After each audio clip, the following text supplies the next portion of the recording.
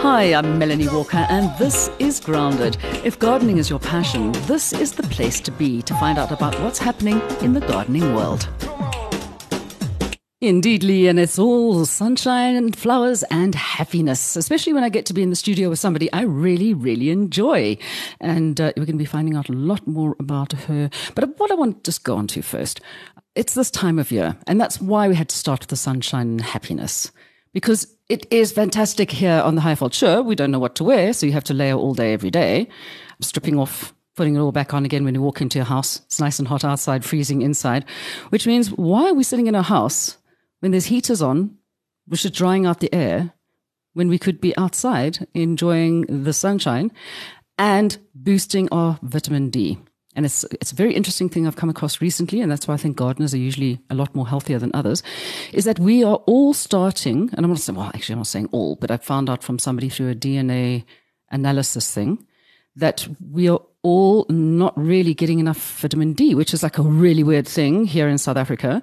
And there seems to be an upsurge in people not being able to have their bodies create its own vitamin D through sunshine. I don't know what's going on there. So in case you're feeling a little under the weather, first of all, get out into the sunshine. If that doesn't make you feel better, perhaps have a test for your vitamin D. Don't you think that's a great idea? Well, I do. But somebody who is always smiley whenever I see her and is always out and about and having a lot of fun. And of course, you will have seen her in past episodes of Gardening 101 and of course on the upcoming series, which is starting very, very soon. Debbie Smith from Foxgloves Garden Design. How are you today? Well, and you, Mel? Absolutely brilliant. I mean, I can see you full of the joys of spring. That's because you work outside most of the time. Well, I've got lots of things to be happy about. I've got sunshine and flowers and butterflies and bees in my life, so I've got things to be happy about. Yeah, and a whole bunch of students as well, because that's, of course, where I met you first was at Lifestyle College, because you were one of my lecturers. Yeah, I've got a lot of students to be happy about too. It's always nice to be able to train people and bring them into an industry that I'm really very excited about. I always have been very excited about being a gardener and a designer, and I think that there's just so much that this industry's got to offer. So it's nice to be able to share it with other people and bring them into the fold, so to speak. Yes, it's just not what we're going to be talking about today, but I found it quite disturbing in some ways that even over in England, they've been saying that the amount of people who are signing on to do horticulture or garden design has lessened so much in the last 10 years. It's actually crazy. They're actually having to go out and poach people who are horticulturalists to come and work for them because there just aren't people going into it anymore. Have you found the same swing here in South Africa? You know, I think that there is a bit of a downer trend, and it's a sad thing. I think what concerns me is I think people are losing touch with their roots. You know, not to put too fine a point on it. Yeah, not to put exactly. We live in a kind of very artificial environment these days, and I think people are forgetting the importance of being in touch with nature and the outdoors and being involved. Obviously, also in terms of the economics cycle that we're in at the moment, gardening is, I suppose, considered to be an expensive hobby. But the flip side of that is it's a very physical, healthy, creative hobby to get involved. It takes you outdoors, keeps you out in touch with nature, literally, quite literally, physically plugged into the ground. And there's new evidence that's come out recently where, especially in the UK, people are starting to prescribe gardening as a form of therapy in terms of antidepressant treatment and just physical exercise and activity. And you know, I don't know, you've probably experienced, there's nothing like spending an afternoon just weeding a patch even. I love it. It kind of like settles you down and makes you feel like you've had fresh air and wholesome exercise. I would like to encourage people to try and go back that route and be involved again. Yeah, I find it very strange because you'd think that, you know, the way that people put out all of these messages on social media about, oh, it's so nice to be outside, and they just have no idea. I'd say possibly the millennials more than any other generation are that way inclined. I think the Gen Zs or iGen or whatever they're calling them now are maybe getting a little bit more back into touch. So hopefully we'll see a lot more of them coming through. But I mean, I'm saying to my kids, food production is the way of the future. That is where you're going to make money. So I'm always trying to push them, go and study something to do with plants. It'll stand you in good stead in the future. It doesn't have to just be about garden design, but go and learn about plants, do horticulture. Well, I think there's that validity in that for sure. And I think that just looking at the way things are going, people are becoming more conscious in terms of becoming organic and environmentally friendly, sustainability, not overproducing in terms of greenhouse emissions and things like that. So being able to grow a vegetable garden at home or a crop at home is going to improve our biodiversity. Not only that, we're making sure that we're using organic products that we know where they've been sourced from, which for me is very, very important. I think a lot of these big mass production facilities these days use chemicals and hormones and things that we are oblivious to as consumers. And if you can have control of it in your own back garden, I think so much the better. You can only be healthier and happier for it. Yeah. You've got to garden it physically. You've got to earn it, which I also think helps us to appreciate the value of what we've got. I think when you can go into a supermarket and just pick up your carrots or your beetroots or whatever it is, you've got no appreciation for what went into the production of that product to start off with. It's like that meme that's going around about we don't need to have farmers to have our food. One of the councillors, we get our food from ShopRite or Checkers. Exactly. But where should ShopRite get it from? And I think that's, it kind of goes back to what we were saying earlier about people losing touch with their roots, quite literally. We don't have a sense of where we belong in the chain or in the cycle of events. And we actually are just part of a cycle. Yeah. And I think a lot of us have lost maybe a little bit of touch with that. Yeah. Well, I'm still going to push my kids to do it, I must say. But it's also, I mean, the amount of questions I get from people going like, what can I do to do this? And I'm like, well, you can't use this and you can't use that in that particular area because you're growing edibles. Oh, why can't I do that? I said, because then you'll be poisoning yourself. Okay. And okay. So it takes a while for people to understand that. And the crux of our message today is all about pests and diseases and how to get rid of them. And I mean, especially when it comes to edibles. So we can talk about it from two different points of view. We can talk about it. I know you don't do the chemical side at all. No, I don't believe in chemicals. Don't do chemical fertilizers, nothing chemical at all. No. So we can talk about the non-chemical way of doing things, especially when it comes to edibles. But then also, I mean, there are certain things that, I mean, I will suggest to people only in one occasion to use a specific thing. Actually, now it's in two occasions because of the whole threat of shot hole borer. I was going to say a pothole borer. Pothole borer. We've got many of those on the road as well, haven't we? Just a few.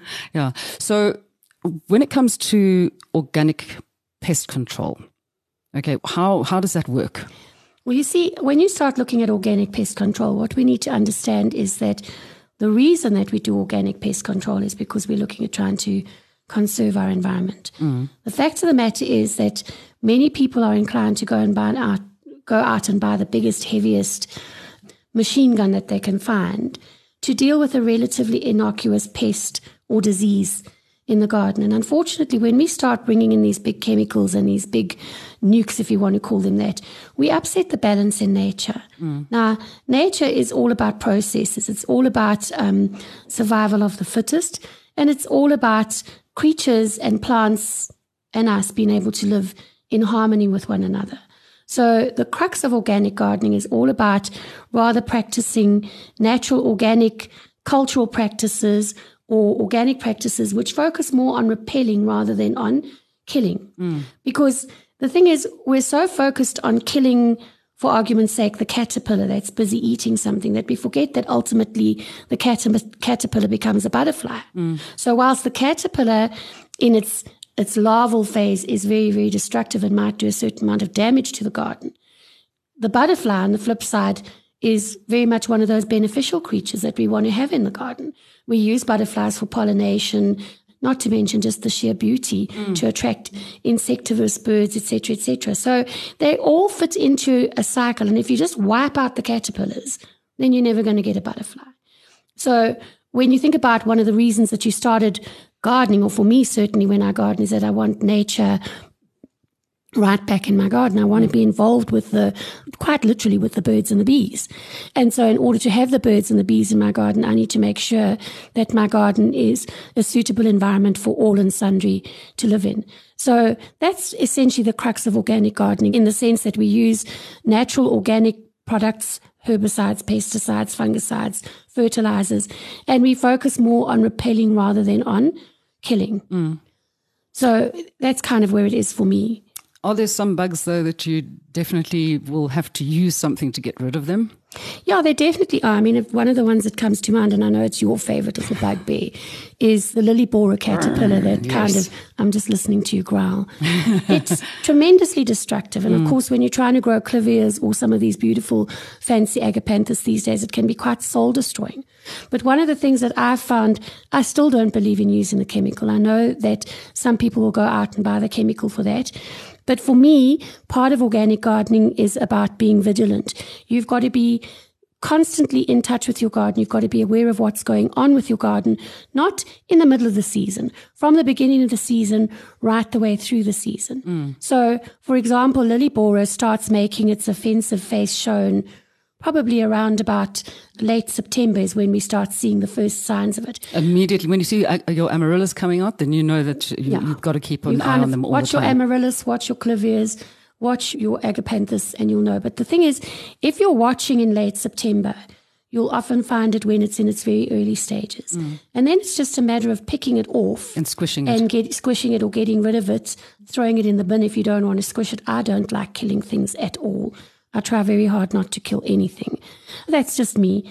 I know a certain personality who's quite happy to make a witch's brew of the lily borers because she gets so upset with them. She boils them in water and then uses them to... that must be quite cathartic. To respray her clivias. And I always think the poor creatures.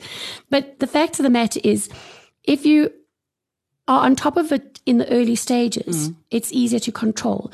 I think what a lot of us do, and it's an easy trap to fall into, you get too busy in your day-to-day life and then you only inspect the clivias or the amaryllis at the end of October. And by then the thing is already infiltrated and it's in and it's eating. So part of organic gardening, I think, is vigilance. It's been get up close and personal. Have a look at what's going on. Sort it out immediately there and then it doesn't get a chance to develop into anything bigger. It takes a little bit more work and effort, but for me, part of the charm is the fact that I can come home at the end of the day and spend, it doesn't have to be 4 hours, 15, 20 minutes just having a quick walk through my veggie garden or around my garden observing. And if you're in daily contact and in daily touch, it's easy to kind of stay aware of what's going on. It's when you have a break and then you think, now, where did I think that I saw that the last time? And you playing catch up. Yeah, no, absolutely. And I mean, I'm just sitting here and thinking that if you know where the trouble spots are, if you have specific plants that you know may be a lure for very destructive insects, so those are the ones you just go and check.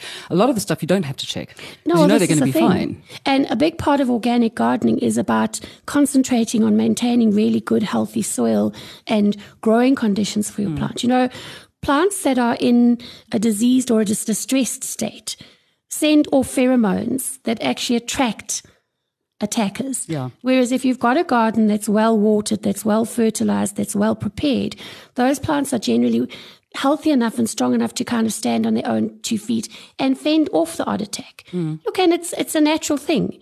You know, there are certain pests and diseases that will be in the garden. I mean, I want to paint you a picture which is, I suppose, a little bit of a dark picture in that, for example, when we've got roses, we prune our roses and then we sit and we wait for them, and come October, the first little buds come out. And one day you go out and you look and the whole tip of the bud is just completely covered in aphids. And of course, then we all have a heart attack because now the aphids are eating the rose, and you go and you buy the big gun and you spray the aphids. And for sure, you've killed the aphids. But while you were busy spraying the aphids, what you didn't realize was you also sprayed ladybird who was eating the aphids and a praying mantis who was eating the aphids. And in effect, what you've done is you've now taken away a food source for one or two of the birds that are going to want to come and prey on the ladybird and the praying mantis. And if you carry on with this destructive chemical cycle, you ultimately end up in a bit of a barren wasteland. And that's really the tip of the iceberg, because that chemical then permeates into the soil. It kills off earthworms. It goes down into the groundwater, starts poisoning groundwater systems. And so it becomes a whole big knock-on effect. Whereas if you'd noticed the aphids and realized that they're such small, tiny, insubstantial creatures, you can literally hose them off the rose, let them fall on the ground, and the ladybird and the praying mantis will carry on doing their job. So we're saying just squirt the aphids. Okay, Squirt. just think of easy ways to actually deal with various bugs and pests in the garden. A lot of them actually aren't pests, and I think worms are the ones that people always come to us with. Caterpillars, those little white ones that lay in a little kind of semicircle. Oh, and that's actually not a caterpillar. That's a little grub. It's a beetle larvae. And typically when you go digging in your flower bed, you find this kind of fat, it's almost like the thickness of your thumb kind of thing, and it's curled in a semicircle, and it looks very lazy and lethargic. Yes. And what that actually is the rose beetle. Is that what it is? That's the larvae from the rose beetle. Okay. So, when you get the rose beetles coming out at Christmas time and they want to just turn your rose leaves into lace. I think it looks quite pretty, actually. I don't mind them. And it's a relatively short season. They do what they have to do and then they move on. And then and you can catch them and tie a hair to their leg and let them fly in circles. Shame, no. Did you never do that as a We're child? creatures. We all did it. Come on. But, I love them. I would never. And you hold one and it tries to burrow out through your fingers. Yeah, I love those things. But those little white grubs are their larvae. Okay. If you really want to get rid of them, easiest thing to do is when you find a grub, just get rid of it. No, well, those ones I wouldn't want to. I only squish lily borers on purpose. No, well, you wouldn't have to squish them. You could just throw them away in the rubbish if you really wanted to. As I say, I really do believe, though, that when we look at the natural order of things, there's a place for everything. Yeah. Everything becomes food at some point or feeds off of something at some point. And we need to be conscious of those cycles. I was reading an article the other day that said that we are in the middle of the 6th mass extinction and insect species are dying very, very rapidly. Really? And that's a problem because insects are at the bottom of just about every food chain. They are processors in life. I mean, there are pollinators. If we don't have bees, we don't have food.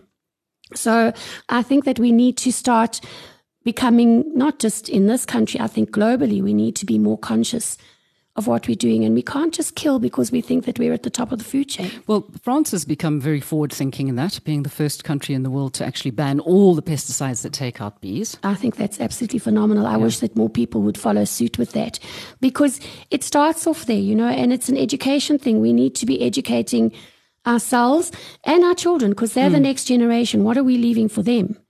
That's what we need to ask ourselves. I think sometimes we live these kind of insular lives when we focus inwardly on what's good for us, but we're not really thinking about what's good for the greater situation. Absolutely. But I mean, I class myself as Gen X, okay? I know that millennials blame the boomers for everything. We don't want Gen Z blaming Gen X for not actually taking what has gone wrong in the world and fixing it for them, because that's what we should be doing. Well, this is what we should. And the thing is, I think that if we all made a collective effort, if we all consciously focused on it, it's not too late. But we need to be a little bit more wide awake about what we're doing and a little bit less selfish, because the reality is, if we go back to that rose story that we were talking about, how many people here are growing perfect prize roses for this year's Chelsea competition? Most of us are growing them for our own pleasure. Absolutely. And part of the pleasure of that is the bird and the song that comes in the garden. And you can't have one without the other. So for me, I think if there's anything that I could say in terms of that, it's be as organic as you can, be as natural as you can. Absolutely. Gardens are meant to be natural places. But there is one other place at the moment one other situation, shall I say, where I would be inclined to say to people, okay, fine, use something like this. And that would be, as I said, shot hole borer. And people are all freaking out. I mean, you're saying that, things dying, okay, these trees that are being hit by it, that's it for them. Because everybody's saying, how can we treat it? I said, once you can see that tree is diseased, there's nothing you can actually do at this stage in this country at all. And that's the very And everybody's saying, well, thing. why? I mean, if, they've been doing research into it for such a long time. I'm like, because they haven't found a cure. So people just don't get this. So, I mean, the education, as you said, education, but also this is about the only other time I would say to people, if you have a tree which is on the list of trees that are very tasty to these horrible little borers, then I would say, as you said, make it as healthy as possible. Then I would also suggest, if they can, use a systemic insecticide and fungicide while the tree is healthy, so it can suck it up and protect itself. Because basically it's not the beetle that kills the tree. I mean, it's the fungus. It's the fungus that it brings in with it. And I think by the time the fungus has got in there, you can't spray for it. No, well, it's too late. And that's the problem. Then the tree can't suck it up because its vascular system is absolutely shot. Okay, so they can't bring the fungicide up then. So, I mean, if I'm looking at, say, I've got a bush willow, okay, or I've got Acer Nagunda that hasn't been hammered yet. The trees that are like likely to get hit by it in an area, go and fix that tree beforehand. Well, if you can, you can't always treat preemptively, unfortunately, for something like fungus. But having said that, I think that it's incumbent on all of us to become aware of the species that are particularly prone. If you've got those species in your garden, make sure that you are inspecting regularly and get help if you need it. But the other thing is, it goes back once again to responsibility. If you have a tree that's infested, don't just chop it down and leave it for the local parks department to go and dispose of, because what are they doing? Anyway. They've got nowhere to put it. There are protocols in place in terms of being able to sort it. Don't be moving wood and wooden products and tree products and things like that from one province to another at the moment, because I had that's a one of big the go things. at somebody because they went and they bought some firewood out in at Hartbeespoort and brought it back to Joburg, and I looked at it and you could see that this has actually had shothole borer in it. And this is the thing, we are our own worst enemy in terms of just not taking practical precautions. And it is a terrifying thing. Who wants to lose the forest? I mean, Joburg is a world-renowned forest. And so we need to be working on it, I think, collectively as a group, but also taking into consideration that we can put measures and protocols in place. And the sad thing is, unfortunately, I don't think that there's enough general knowledge about it. I don't think our parks departments are really well enough equipped to cope with it. I don't think that they really know. And it's left a large part of the private sector also in a bit of a panic. But at least the private sector, the people are actually getting involved and they are saying, right, you guys can't do anything about it, we will. And I'm loving the fact that there is this whole alliance like JUFA coming together and saying, right, okay, fine, we will take over, because it behooves us. We can't just sit there and say, well, I'm sorry, you're the people who are supposed to deal with this. Well, that's the problem. And people are saying, I've got a tree on my verge which is infected. What shall I do? I said, well, go and plant another tree, but not the same one as the one that's there.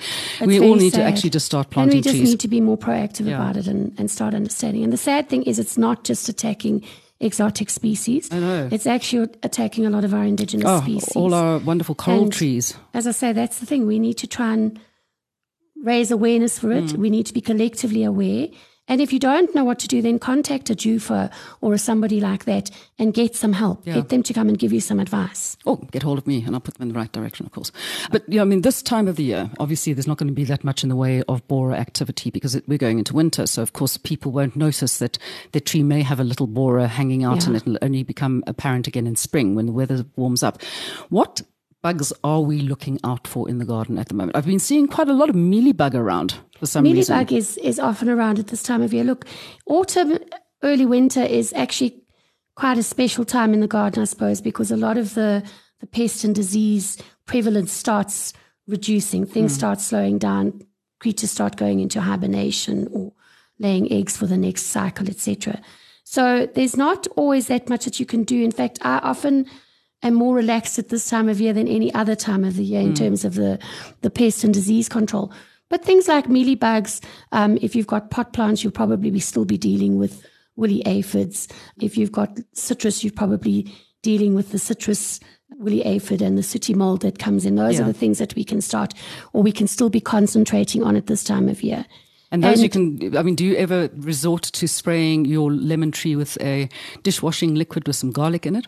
Well, you can do your dishwashing liquid with garlic. One of my favorite products to use for the lemon tree particularly is something called oleum, which is a mineral oil.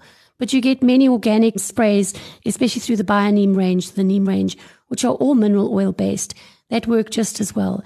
And once again, it concentrates on coating the insect with an oil and basically smothering it off, rather than putting any kind of poison into the atmosphere or into the plant.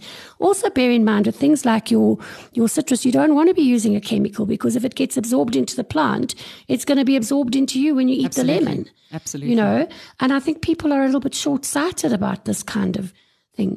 So a garlic spray would work well, sunlight liquid works well. Rancid chili oil. You can do all kinds of things like, when you can use too long in the larder. So that would be the route that I would go. A little bit of methylated spirits, half meds, half water. And then you just dip a cloth in it and wipe it off. It's messy, but it's doable. And one of the things that I do, especially with things like Australian bug, which are prevalent at the moment, they're easy enough just to prune out. You find that they're quite slow-moving creatures. They don't generally infect the whole plant all at once. They'll infect one branch. Yes. And if you notice that that branch is looking particularly bad, prune it out. Get rid of them that way, and then you don't actually have to worry about going and spending time and money on chemicals and all kinds of things. Just wear gloves. Because if you squish one by mistake, it goes orange. It stays on your fingers. Yes. But I mean, also with the diseases point of view, I mean, it's also slowing down. So your black spot and all of that kind of stuff that you'd usually find on roses, because we're not pruning yet. We only prune late July, early August. Mid to late July is pruning time. Yeah. So at this time of year, you'll often find those, especially on plants that are prone to your diseases, like your roses, which will get mildew and black spot. You'll often find residual bits and bobs of the fungi and the bacteria that have infected them. Just prune it out. I generally just pull those leaves off, prune it out a little bit, take it out, rather than worry about spraying at this time of year. Something that I do like to do, which I think is generally considered to be quite old-fashioned but still works for me, is when I do my prune in July, I like to spray still with lime sulfur. So it smells gross. It's like rotten eggs. And if you get it on you or your clothes, you stink for days afterwards. So you need a space capsule outfit to be able to do that. Yes, you really okay. do. But the beauty of lime sulfur is that it will kill off any residual fungal spores or eggs that might be wintering on your existing roses. Now, remember, lime sulfur is not something that you can use on evergreen plants. You can only use it on deciduous plants when they're in their dormant phase. Yeah. The minute they come into bud, if you start spraying lime sulfur on them, you'll find that the buds will be burnt. But it's a nice way of starting. You spray the plant, get rid of anything that might be residual from the last season, and you know that you're starting your new season with a clean slate. Absolutely. I mean, we could sit here and talk all day about this. I mean, there's so much that you can cover. But unfortunately, we're not going to be able to do that. And I think we've covered a lot of the biggest bugbears and things we should be looking out for at this time of the year, which isn't really all that much. But just get out in the garden and have a look and make sure. So if anybody has any questions that I can't answer, and you've got a website?